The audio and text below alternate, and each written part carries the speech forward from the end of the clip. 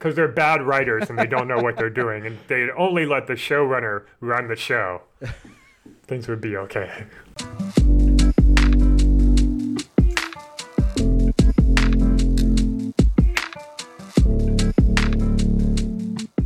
Hey everyone, welcome to Barside Chats. I'm Brian the Gleeman. And I'm Matt, the innkeeper. And this is a Wheel of Time podcast from the Dusty Wheel.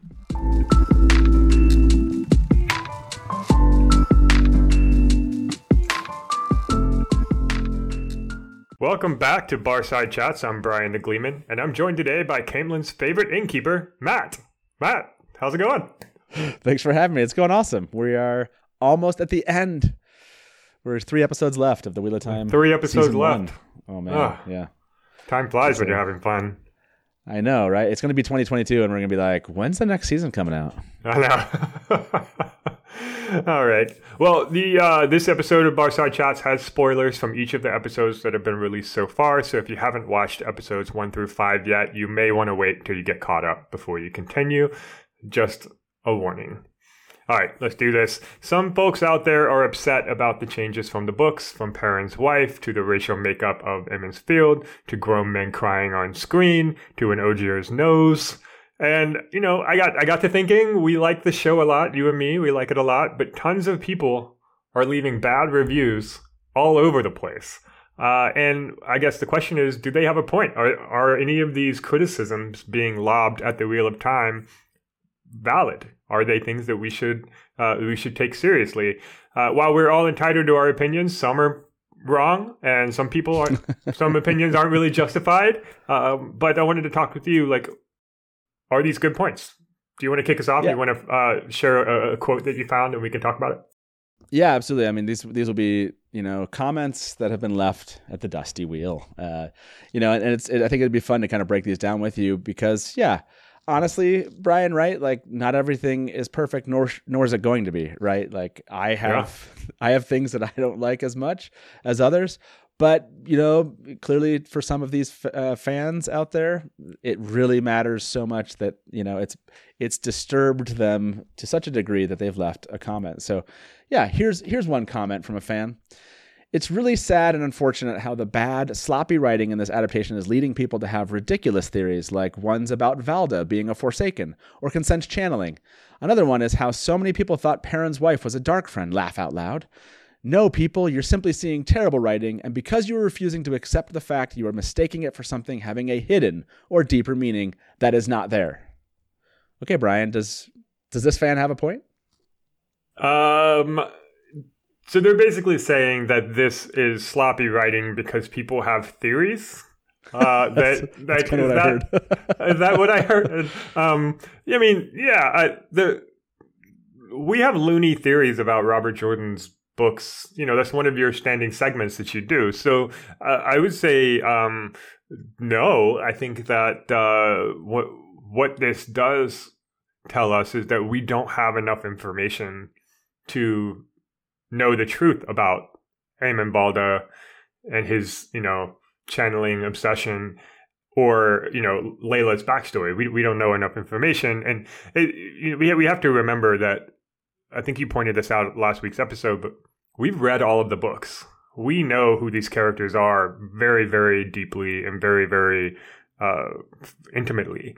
And we know what their motivations are. And so you see those characters on screen doing something slightly different, and you go, well, that's not how it was in the books. And I don't know. I mean, I think that we have to remember we don't know these characters as well as we did in the books. And so we just don't have enough information, I think, to know whether Valda is a Forsaken or consents channeling or not.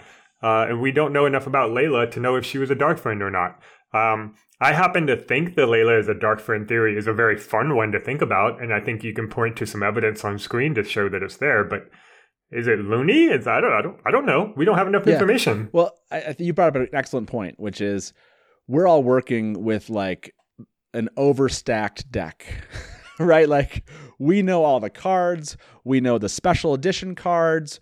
We know the cards that even weren't included in the deck, but had been created and why.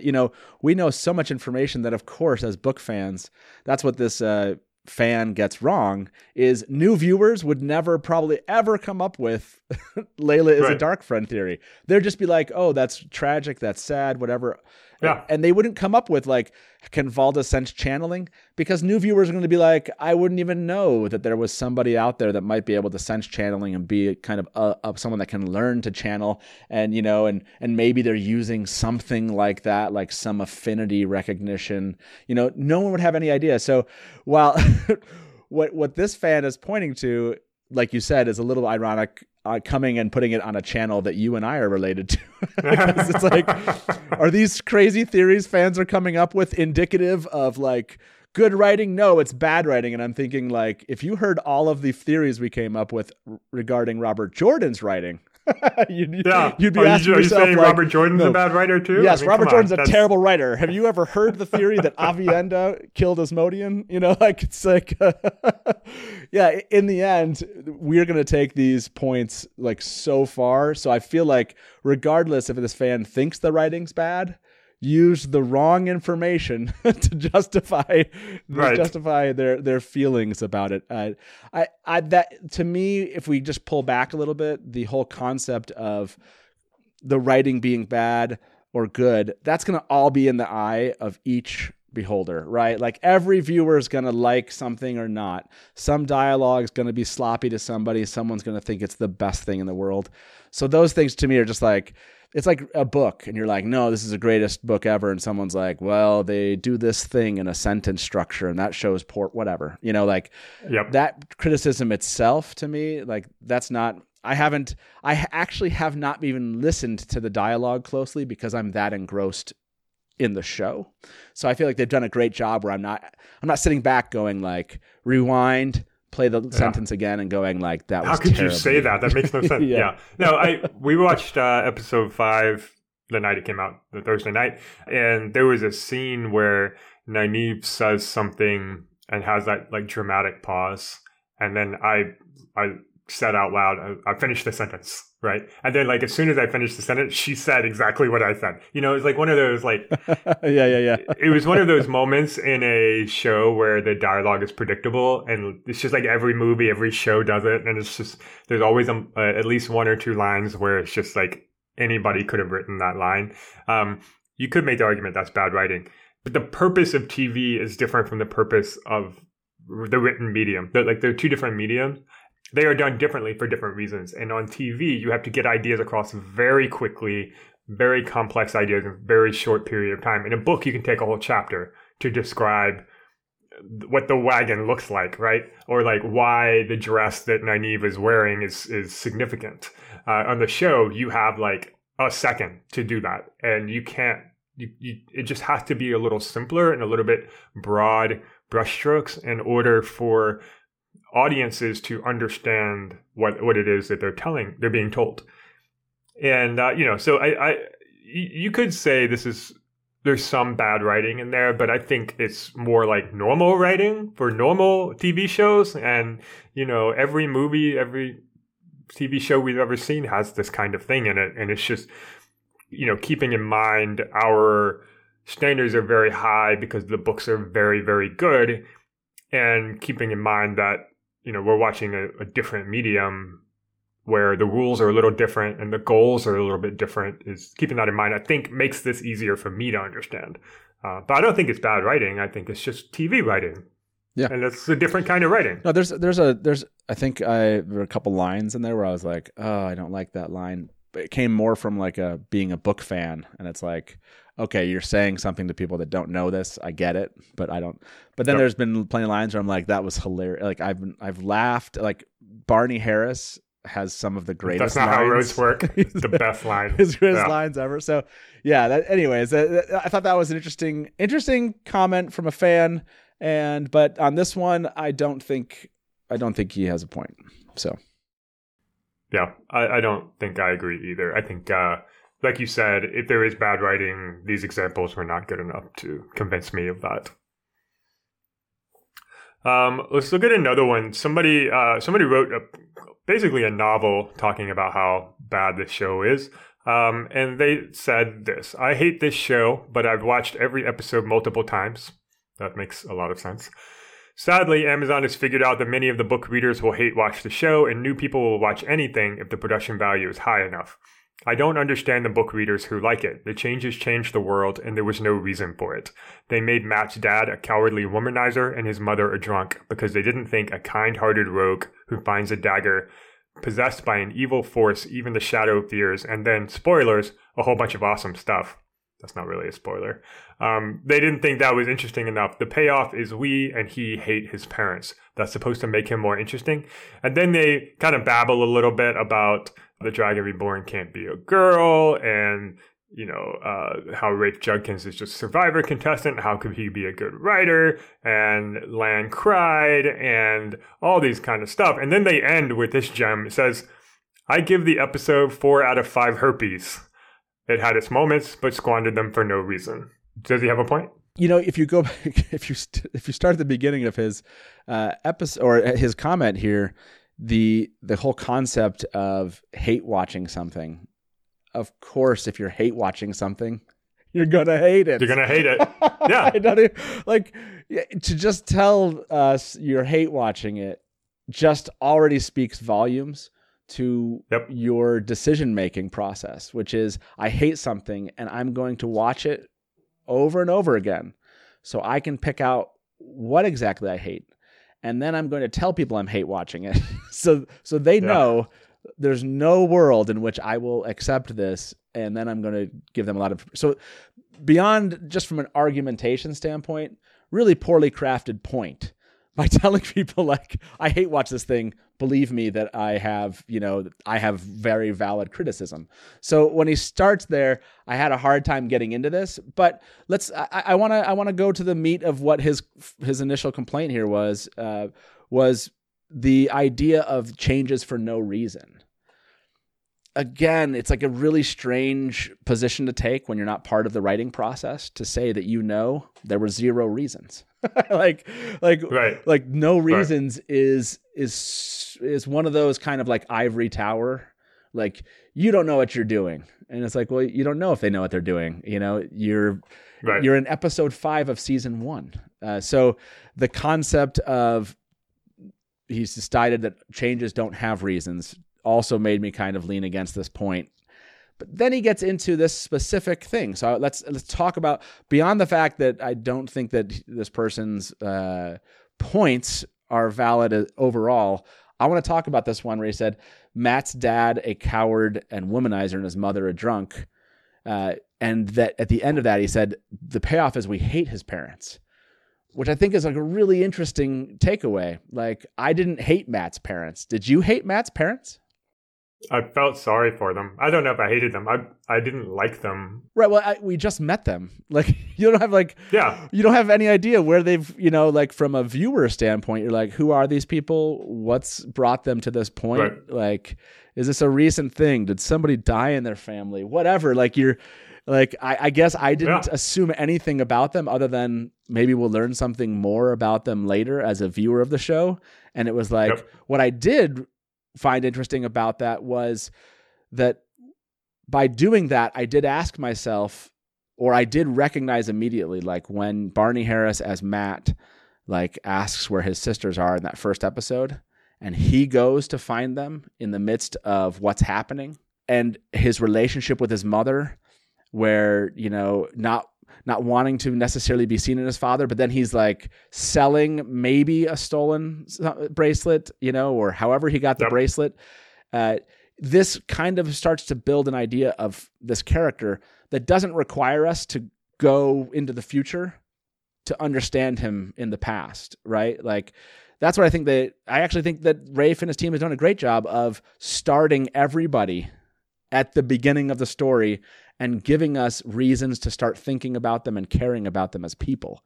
Like, I'm sorry, Robert Jordan's story is like, hey, Gandalf came in, got the hobbits, and they went to, basically go find or take the ring up to the dark, the evil or the shadow and saw and end the quest, right? Like, the whole first book is a very basic style quest.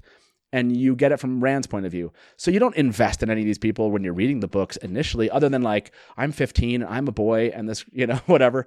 Like there's an investment here at a viewing standpoint. So I actually like that they took a stab at giving us a backstory. Yeah, I think your point about like the changes for no reason is kind of a weird perspective to have, because if you actually watch the first 5 episodes, most of the changes in the first episode, the reasons become apparent in the second, third, fourth, fifth episodes. Yep. So, for example, when I first watched the first episode, I was annoyed and confused about why Nynaeve was dragged off by the Trolloc during the Battle of Winter Night. And I was like, that's not what happens in the book. And that makes no sense. And then you watch episode 2, and shows up at the end and holds a knife to Lan's neck. Okay, well, in order for Lan to be surprised as a non-reader, in order for Lan to be surprised, he had to be shocked at who it was that had a knife to his head. Not just that they had a knife to his head, but who it was. And so the fact that she was dragged off and presumed dead by everybody adds a layer of Lan's surprise there. And that makes more sense than him being just surprised that she tracked him. I mean, we're talking about, like in the books, it kind of doesn't really make sense because there's 6 or 7 people riding horses through the woods. You can't cover those tracks. Like the book is almost like badly written at that point to explain why like he was surprised that Nynaeve was caught up. But having this in the show where he was surprised not only that she had a knife to his throat, but also that she was still alive after everybody thought she was dead. Like that is really interesting. And then in episode 3, we actually see the scene where she fights off the Trolloc and kills it. And that adds another layer to Nynaeve's character. And so this idea of like, oh, Matt's family is like his dad's a womanizer, mother's a drunk, and he's got 2 sisters that are very young, and he, we're supposed to hate his parents. I'm like, maybe you are. Maybe this will actually come back later, and we will see some of the consequences of those decisions that we just haven't seen yet.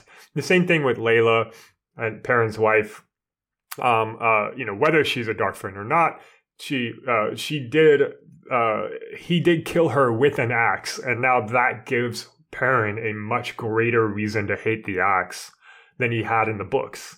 And so, you can sit here and say, well, there was no reason for it. You didn't have to do that. And that's true. They could copy the books, plot point for plot point, character development piece for character development piece. They could have copied the books exactly, and they would have been good characters. But like you said, they're setting up these character points very, very early, very, very quickly, so that we don't have to spend episodes 7 and 8 talking about why Perrin hates the axe. We already know why Perrin hates the axe. Yes. And that was established in the first 15 minutes of the film, in the first 15 minutes of the episode. And that is a reason, And like, we can look at these and come up with reasons. I don't think there was no reason. Yeah, well, no, and that's the point is we're in the 5th episode. So it's like I think Rafe answered a question where they're like, why isn't there any like swearing from the books? And he's like, blood and ashes or whatever, give us some time. The concept of like, all the reasons haven't been shown to you and us and what maybe won't be for a season or 2. We just like Robert Jordan didn't give us the reasons for all this stuff. Right. It was the whole idea of foreshadowing or, like why give us, Tam the way he gave us Tam? Why did Tam allow his son to leave with an Aes Sedai, and not go really look for him much more than going to the White Tower and then giving up and going back home? Like, maybe this had to do with the fact that Tam actually might believe that the child that he took, in other words, you start to get like rationale of why characters would do things, but not until later, not until you really understand the story. And so I feel like in the same way, we're going to get the rationale of choices they've made as we go. So it's weird to kind of like be angry now about not understanding the changes. Maybe not like, It's not unexpected because as book fans, you're like, there's changes. I want to know. I get it. But I want to point this out though. And this goes out to anyone that's listening that's hate listening. if you're hate listening right now, understand this about the show.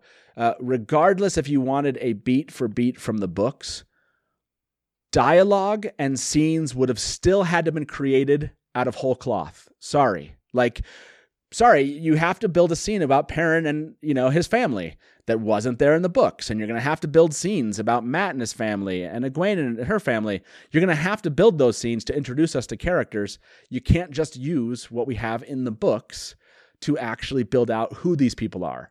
You can build out Rand's point of view of who these people are. You can build out Rand's experience in this thing, but you can't build out everyone else's. So it wouldn't have mattered. Like, I don't care.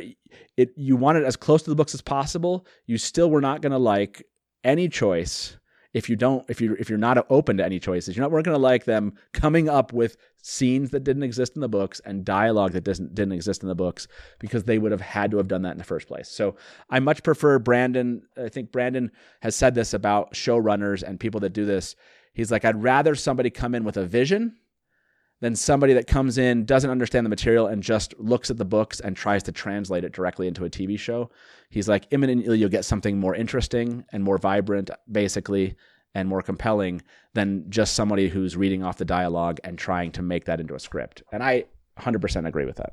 In this review that we're talking about, the reviewer does go into some more details. He talks about how, Egwene doesn't need to be ta'veren. Actually diminishes her role in the story. Do you agree with that? Do you think there's a point there? But I've seen that point just from, again, book readers discussing this over decades, because Robert Jordan said she wasn't basically the ta'veren. People would be like, well, she should have been. And then there were people that loved Egwene that were like, no, it's not ta'veren. It's, this was her and it had nothing to do with that. And I'm like, well, Matt and Perrin and Rand were ta'veren. So what? They didn't make choices? No, they did. Like, ta'veren to me in the book doesn't take away from character building. It doesn't take away from the character value. It doesn't take away from the value of the things that happen to them. If you think it does, then you kind of have to hate read the books because like the whole concept of the wheel and the books is that ta'veren exists and it is a mechanism of Robert Jordan's world, So to me, it's like, look, you make 4 people, 5 people, 3 people ta'veren. Guess what? I don't want to shock anybody here. The wheel does whatever the hell the wheel wants to do. And so whether or not you want to call it ta'veren or not, guess what? The wheel decides. Yeah. And the only counteracting real power against that, well, 2 of them, the one power, and that is you could use Balefire and you could mess up the wheel. And 2, the Dark One's influence. So yeah, in the end, regardless if they make them 4 ta'veren, 5 ta'veren, 3 ta'veren, 1 ta'veren, no ta'veren, the wheel weaves as the wheel wills, and that's just a fact of the world we live in. So no, I have zero problem that Egwene is ta'veren. Like it does not change to me anything about their motivations. It doesn't change the story. It's still the Wheel of Time. It is. Okay, here's our next comment from a fan. I found the books in the 90s. I'm a huge fan, have read the entire series 4 to 5 times, and I'm trying to enjoy this series, but they have moved too far from the books, and I'm having a little frustration that the plot lines have such big holes you could drive a truck through them. No Baerlon Min, no Whitebridge, no Caemlyn, Elaine, Gawain, or Elaida, no Faldara, The Ways, and Eye of the World. So I've come to the decision to just try enjoying it as a Wattish fantasy because they use the right names and magic. But overall, I'm pretty disappointed because Amazon could have had the biggest fantasy series since Game of Thrones if they would let the showrunner actually run the show. Is Rafe not the showrunner, and is the showrunner not running the show? Is that what that last comment was? Implying that Rafe is not actually... Okay, but that aside, and the spelling mistakes aside in this thing, we haven't seen... We don't know that we're not going to get the Ways. The episode 7, I think, is called, like, something... The Dark Path Through the Ways or something like that. We're definitely getting the Ways, yeah. We're going to get the Ways. We've seen Faldara in a teaser trailer, so we're going to get Faldara. The Eye of the World is the last thing that happens in the book, and we're only on episode... What do you mean there's no Faldara, the Ways, or the Eye of the World? You don't know that. We haven't gotten that far. Okay, now, the other stuff, no Baerlon and Min, no Whitebridge, no Caemlyn, Elaine, Gawain, or Elaida. Okay, that is true. That's true right now. You and I know from our research and our work in the last 2 years on this, prepping for this release, that the Caemlyn scenes have been moved to season 2. But we don't know. They've been left out of season we don't know 1. if they've actually been moved to season 2, but they have been left out now. I don't think they've said exactly when. Well, we know Elaine's been cast. Oh, well, right? true. Yes, I think we know Elaine's been cast. Yep. We know Men has been cast. Yep. So we're going to see Men. We're going to see Elaine. We're probably going to see a Gawain, maybe a Galad. We're probably going to see Morghese and Elaida. We're probably, or hopefully, Gareth Bryn. There's a theory right now that Elaida might be merged with Leandrin, which I'm kind of okay with. We don't know what has been cut and what hasn't, what's been moved. We do know that there are scenes from book 2, or at least themes from book 2 that got moved into season 1. And so there's no reason to expect that these things also wouldn't be moved to season 2. So just because we haven't seen Men and we haven't seen Elaine doesn't mean we're not going to. Well, Men's been cast, right? Men's been cast for the season. Yeah, we know Men and Elaine have been cast. But no Baerlon and no Whitebridge and no Caemlyn. Okay. I will allow you that because that is true. However, I didn't miss them. I have not missed them. I think, you still see, like we talked about an episode or 2 ago, like we're still getting the book report version of this. Like Rand meets Loial in the library with the candlestick. No, he gets meets Loial in the library. We still have Tom fight the Fade and presumably die. Like all of that happens, even though it didn't happen in Baerlon and it didn't happen in Whitebridge. So Whitebridge, Four Kings, all those little towns got merged into Breen Spring, and we got Dana representing all of those Dark Friends, and we got all of that squished into one, and then Tom fights the Fade immediately afterward, which is what happened in Whitebridge. So we actually got all of that. We just didn't get it exactly like in the books. So I just call shenanigans on this. This is like complaining about things that have not yet happened as if they're not going to happen, but we kind of know they're going to happen. That's not a valid criticism of this. Now, I do understand that it's different. Yeah. And you can be frustrated about being different. Yep. But the claims being made in this review or this comment is not factual. They're just not factual. It's just wrong. Well, I will point out one part of this comment that I think is reasonable for us to talk about, which is the idea that that this is something it's using the names and world and much of the plot of the first books, but honestly, maybe some people are having a hard time enjoying it because maybe there's I don't know, some sense of loyalty to the exact details that happened, whatever. It's like, no, but Whitebridge was such a seminal moment for me as a reader, like them seeing the bridge, and it was always the point where they were headed to, as a way that they could I think get over the river and whatever it is, like it was such a key location. And then you have this Mat Rand, I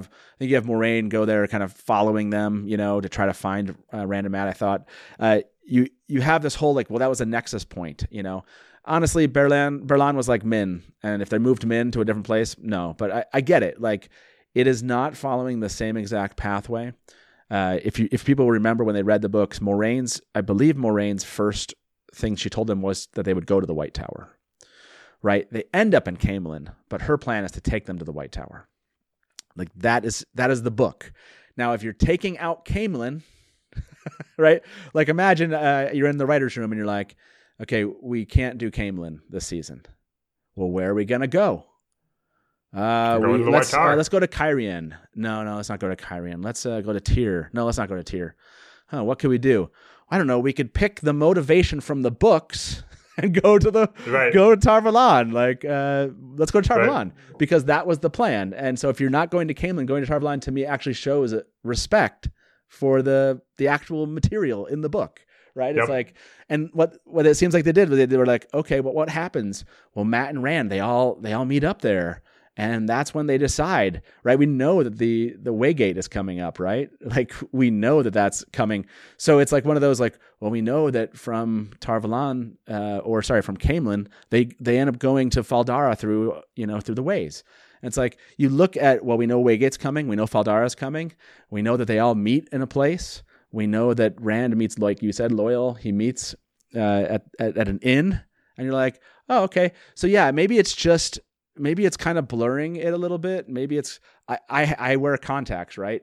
And so it's like, well, without my contacts, everything's a little blurrier, And so I guess the way I think of this is like, yeah, step back from the weaving of this pattern a little bit. It'll look the same for you. If you'll just be willing to take 2 steps back from staring at the weave, like Robert Jordan explained it, if you get really close to the weave of this turning, whatever the weave of this age, you're going to be like, well, that's not how it exactly happened. But if you just take 2 steps back and it gets a little bit blurred and the plots go a little bit off, to me, they're staying really consistent. Like the broad swaths look really good. So yeah, it's tough. I totally get it. I don't think this, I didn't take this comment in bad faith at all. I totally understand, where they're coming from, and they might not be following the show like we're following it, right? Like that's true. They don't know that Elaine and Min have been cast, and the 2 of the titles of the last 2 episodes weren't released originally. So those have been found by fans, but maybe they don't know that the 2 titles already exist. So they don't know that these, so this person, I can see them going fair. Like, I'm not getting what I expect. So I get it. I get it in the end, but like we just said, unfortunately, it's just a lack of information about some of these comments moving forward. Yeah. So it's just a lack of knowledge. It's a lack of facts at their disposal. It's not saying they don't know anything, but yeah, we've been paying more attention than they have, and we can see the facts that they missed, and this just doesn't hold up in that light. But yes, I think there's something to be said for expectations versus reality, and then also faithfulness to the source material in ways that you think are important.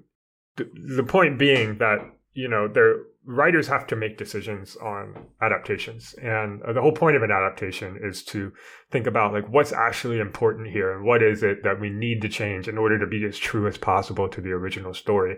And you and I did this last year with our Essential series where we talked about Essential Perrin, for example. And we were like, well, if you look at Perrin's plotline, you can see there's a number of scenes that are the purpose of those is to establish that he's a leader, that he's a general, that he can be the leader of an army. How many times do we need to say that before you get it? And in the book, arguably the Malden plotline of rescuing Faile was really just to keep him busy while everybody else was doing everything, right? And also prove that he could be a leader. But he already proved he was a leader in Two Rivers, so we could cut the Malden plotline, right? Yep. And and people are like, no, the Malden plotline is like 2.5 books. You have to keep it. And like, yeah, you could, but it's also a little redundant. And do you need to do that? Because the purpose of the plot line is to prove that he's a leader. So can you show he's a leader in another way? And if you look back at the first 5 episodes here, there's a number of cases, especially Brain Spring with Dana, as an example of we cut a whole bunch of things that were kind of redundant and consolidated them into one place. And I think that people are coming in and they're expecting this like word for word adaptation. And we have to be aware of the fact that they can't do that. It'd be too prohibitively expensive on the budget. It would take too long to film. It would be boring to watch on TV. And you have to cut these things to get them to make it move quicker. And so I think I understand this concept of like, I don't like it because it's different, but it's also kind of a bad mindset to have when you come into a TV series, especially from an epic fantasy series with millions of words long. Well, yeah. And I think to maybe end this particular one, agreed. It seems like if I read a lot of the comments that are beyond just kind of this, I didn't like this part, right? Like, don't like the way that Perrin fridged his wife at the beginning. Okay. Yeah. You don't, no one's required to like whatever they don't want, don't like something but some of, like you said, the rationales for not liking some of these things in the comments, that's where it kind of breaks apart for me. And that's what I've noticed of many, if not all, the comments. There's always something that seems like a misunderstanding, or they haven't given it enough time to develop, or there's just there's an impatience for prove that you are doing this in good faith. And that's really hard to prove if your proof is the proof you're waiting for is only doing things you saw in the books. If the proof upon which you are only willing to give faith is they only do it according to my impressions of who the characters were, they only do it according to the words there, then you're going to be stuck, and you're going to hate watch, right? Because you love the material, but you're going to end up hate watching it. And that's a sad waste of time probably in life, but I get it, right? Like there were moments where I did not like what Robert Jordan wrote, right? I would read an entire book and go like, I don't like most of this book or something. And then it's like, but I'm still going to go back and I'm going to go back and read it. I'm going to go back and maybe find something I do like. And maybe some of the rewatching, the hate watching, if you will, was maybe they're hoping to find something this time, but it's really hard when you've kind of gone into it and been like, I don't like this at all, to come out with a better opinion of it. So speaking of good faith reviews, good faith comments, one person wrote, I wasn't in love with this episode. I feel they invested their limited time in weird places. I just don't understand where they were trying to go with this Stepan subplot thing, and the ending just didn't hit for me at all. I would have liked to see more Loial or something instead. Still enjoyed the episode, but it was probably my least favorite so far. That seems like a pretty good faith criticism here. What do you think, Matt? Does this reviewer have a point? Absolutely, in the sense of not liking something, right? Like, I think we've all run into this as readers and as viewers. The more that I can see Rand and Matt on screen, I'm happy. Take me away from Rand and Matt, less happy. Take me to somebody I really don't want to see, not happy at all, right? Like, so if you put Liandrin on the screen a lot, I don't have an appeal. Like, Liandrin doesn't appeal to me as a reader, so I'm having to build kind of like this new thought of like, well, maybe it's an interesting plot that I can get behind. But in most times, it'd be like, let's move on. I want to get back to Loial. Let's talk to Loial. I want to hear him make a joke. I want to hear him say something, and then no one really listens to the details. Like, that's going to give me the good feelings. I'm going to love those moments. So can we get back to those? So I think this viewer is feeling something that is legitimate, right? Stepan's technically not new to us as readers, but new in this way that Stepan's used. Obviously new in the sense of having dialogue and like these big scenes related to this plot. And not one of the core characters that, honestly, for the first Eye of the World doesn't exist in Eye of the World. So having time spent with Stepan makes sense, where people will be like, no, we could have gotten Min. Give me Rand, give me Matt. We could have Min and Berlan, and you start kind of going down those roads of like, well, why didn't I get some of the characters that actually do exist in this moment, in this space? So I think that's a valid criticism in the sense of being a book reader and having a hard time investing in the show at this point, pointing towards not getting enough time with, or wanting more time with core characters. I bet if we did an analysis, we should, someone's doing one out there.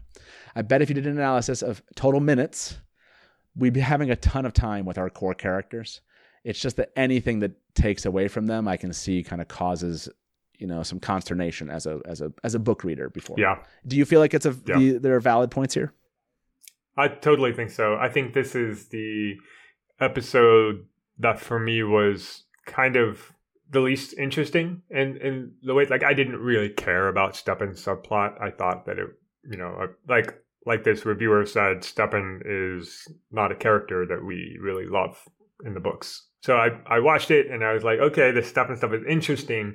And I was deeply engrossed in the episode, but afterward I thought back and I was like, I didn't really care for the Stepan stuff. So in that sense, yeah, totally valid review, totally valid criticism. This reviewer says, I just don't understand what they were trying to do with this Stepan subplot thing.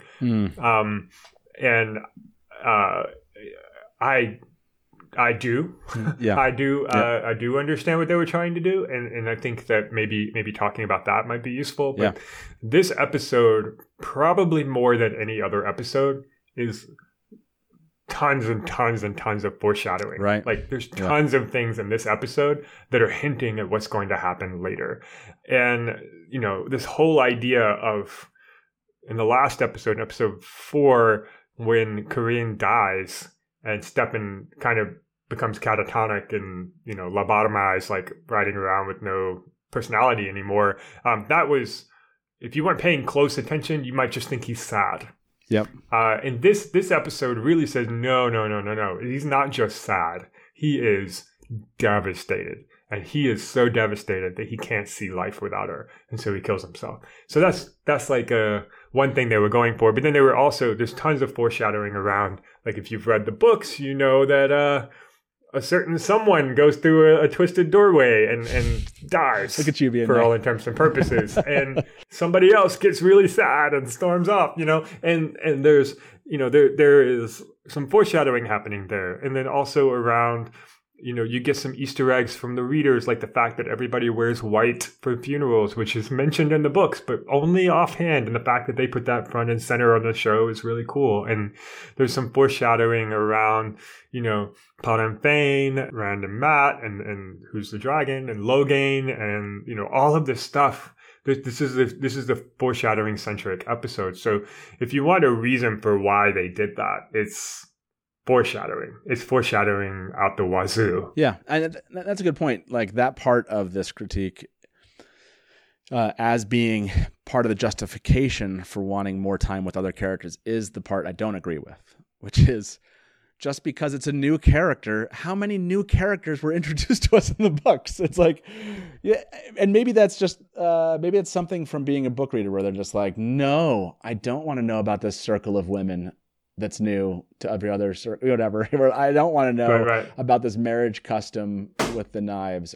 I don't want to know about a whole new culture of people. Just get me to the end of this series. Like I can see people like don't introduce 2,795th whatever or 87th or character. So I can see somebody coming in and being like, well, I didn't want to care about this person right now. I didn't want this story, but sorry. Karina and Stepan, like that exists in the books. Guess what? Part of a Black Aja, her death was part of a Black Aja plot. Interesting. How they presented it in this one. Like bringing a character that was part of a Black Aja plot to lead this moment and actually die and using that death, right? Because imagine you're making that choice. We're going to bring this Black Aja plot idea. I'm not telling everybody that's what's there, but theory. Black Aja plot, Aes Sedai dies, and Aes Sedai has a warder. Well, what are you going to do as the writer? Well, we're going to have an Aes Sedai die that has a warder. Maybe he is sad, and we'll just go to Lan. Yeah. No, you have to. You're building the world. You got to address it. And why wouldn't you? Because, like you said, it gives you the perfect moment to set everything else up. You're like, you don't have. You know what you don't have to do? You don't have to have Lan and Moiraine in season 2 go to a cabin where they are just like studying on a they're out studying, they're just having some time looking into things while everyone else is doing stuff. And then they have this moment where you just cut to them going like, so how are you feeling? I'm okay.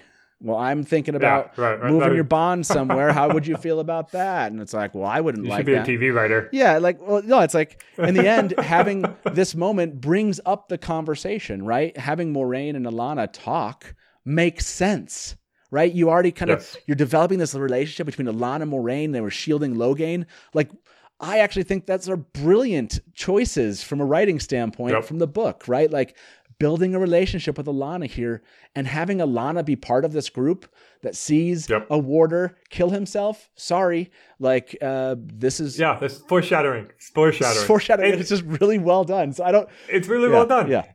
And Moiraine says, hey, I heard about this way. You can pass the bond on to someone else. And Alanna is like, I'll totally take Stepan if I need to. Like, yes, right. Both of those things are like, hey, what if we pass Lan's bond to Alana? Like that's Yes. they're setting it up. They're setting it up. Yes. So this you can I appreciate the concept of like I didn't understand this. Yeah. And sure. and again, not everybody is as hardcore fan freaks as we are about the books and know as much of this and putting all these things together, especially non-readers. Like we don't know if this reviewer is a reader or not.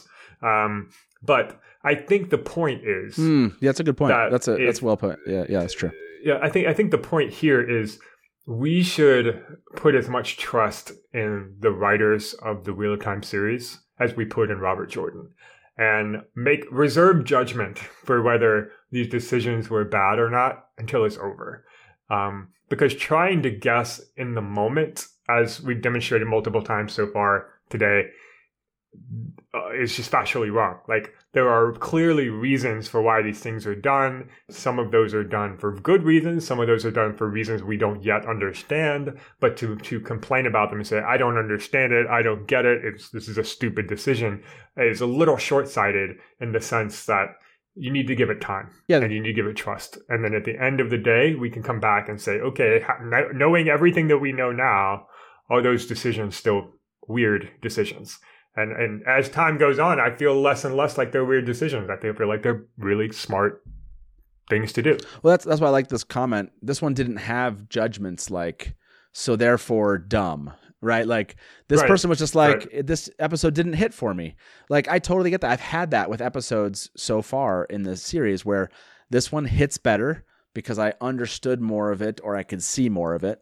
This one didn't hit very well because I couldn't see where they were going. Like that, this one is probably my favorite comment so far of people that maybe did not enjoy this last episode or haven't enjoyed the series, because it shows like, okay, I'm willing to watch this through. I'm willing to give it a chance. I don't understand some of the reasoning. This one didn't hit for me. I've liked things so far, but I don't get why we paid attention to this thing. Because like you said, I've been reading these books and talking about this for a long time. I probably don't see half of it. A quarter. Like there's probably so much that like the writers and the cast and crew are even aware of that we're just like totally missing. And 6 months from now, we're going to read something and be like, or watch it like episode again and be like, oh my gosh, I'm an idiot. There's this thing. In the same way, it makes total sense that, people aren't seeing the foreshadowing as much. Like you said, this may be just be a new viewer, or just because you've read the books twice or 3 times doesn't mean you capture. Like, honestly, to capture all the foreshadowing, you probably have to, like, read it a lot, be talking about it a lot, look up resources online about all the foreshadowing. So it's really, really layered and dense and fun in that sense. But I guess maybe I didn't think about this, Brian. There's probably and maybe I haven't taken it this way, there's probably a portion of readers who really loved the series but didn't really talk about the series. Right? Like I was a geek. I didn't have anybody to talk about until I found online communities. And,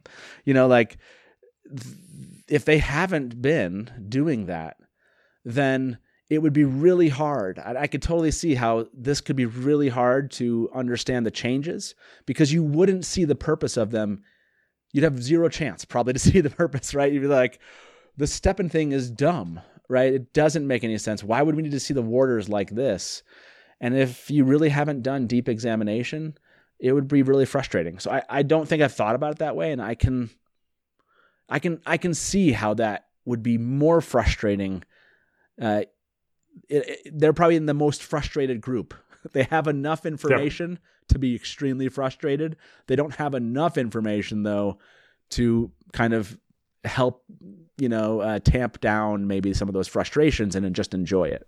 We forget sometimes how much we know about these books, right?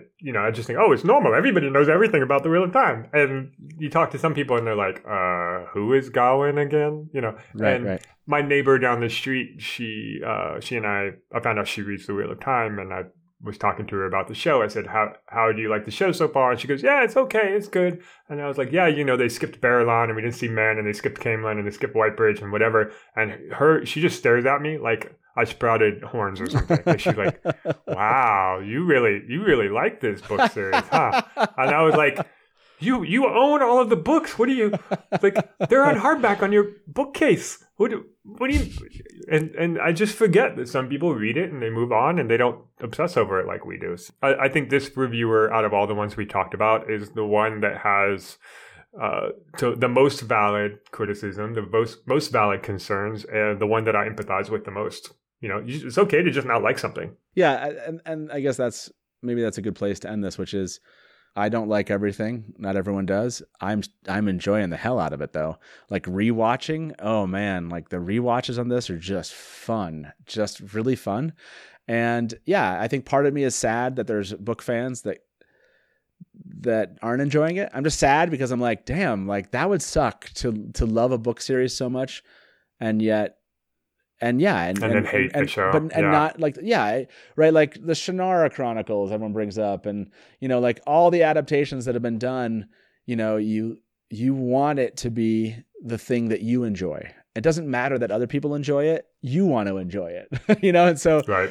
Seeing maybe it's even worse, right? Seeing people enjoy it, you're just like, are you mad? How can you enjoy this? I don't enjoy it, and I'm a rational person, and therefore you must be irrational or some crazy because I really want to enjoy this. And so I'm sure there's some of that of like, I wish I could enjoy it. I wish I could talk and enjoy these moments with everyone else. And I'm just not there. And it's frustrating, and so there's probably some of that. I totally makes sense to me when I think about it in those terms. I think all of those reviewers should go back after this season is done and rewatch everything in order, see if that changes your minds. Because rewatching these episodes, for me, everything gets better on future rewatches. I just pick up more of the decisions make sense. It just feels better. So I haven't watched it too many times, but I've watched everything twice. So that is, that's enough for me to be like, oh, this whole thing makes more sense than it did before. And, most of my criticisms have just like dissipated in the wind because I just get it. I get it a little bit more, just thinking about it a little bit more. So I encourage all of our listeners to watch the show multiple times. Make sure that you're not missing anything obvious. And yeah, I just think the rewatchability is on par, if not better, than the rereadability of the books. Let's leave it there. Thanks for your time, Matt. It's always great to talk to you. Yeah, loved it. I can't wait. We have a whole 12 to 18 months until season 2. So let's keep breaking it down. I can't wait. I can't wait. There's going to be so much to talk about. We're going to have so many bloody stops. We're going to have so many episodes, so much content coming for you guys in 2022. And we can't wait to get there. So yeah, that's it. We'll leave it there. If you are a fan of the podcast, please leave us a review at Apple Podcasts, Spotify, or wherever you get your podcasts, and tell a friend about us. And we'll see you next time at the Barside.